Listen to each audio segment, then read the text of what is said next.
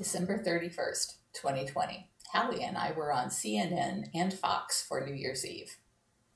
I rang in the new year on CNN with Howard Baskin, Anderson Cooper, Andy Cohen, and also on Fox with Ken Jeong and Joel McHale. As for what the misconception was, I used the opening to say how Tiger King had misportrayed sanctuaries as being no different or better than zoos. I was also featured on the BBC's Big Quiz, which is their version of ringing in the new year. These great hats were created by our enrichment committee, specifically Babs Riddle, Maureen Calderon, just for these festivities. We plan to auction them off for the sanctuary with a minimum bid of $500. The backdrop is a shower curtain, but that really doesn't capture how much went into being both on CNN and Fox on New Year's Eve.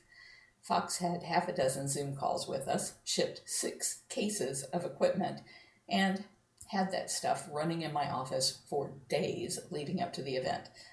It caused so much heat in my office that I couldn't work in there. They had wanted helium balloons in front of this backdrop, so we had blown them up when they told us to, but deflated, so we had to scurry to do it again right before the show. Right up until 5 minutes from showtime, they were putzing around with a mic that wasn't working and my earpiece not working, so I could not hear or be heard.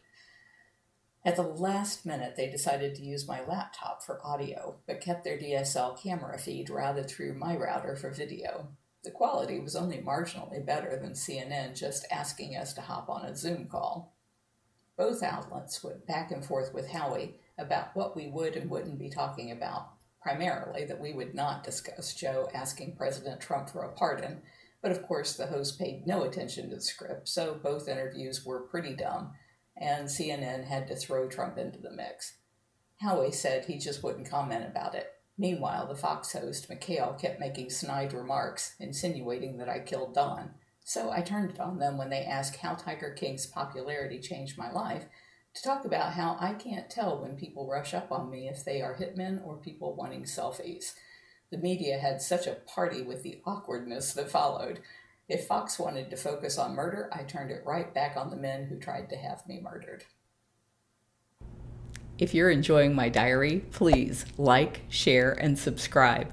You can find other ways to connect to me over at bigcatrescue.org/Carole.Baskin.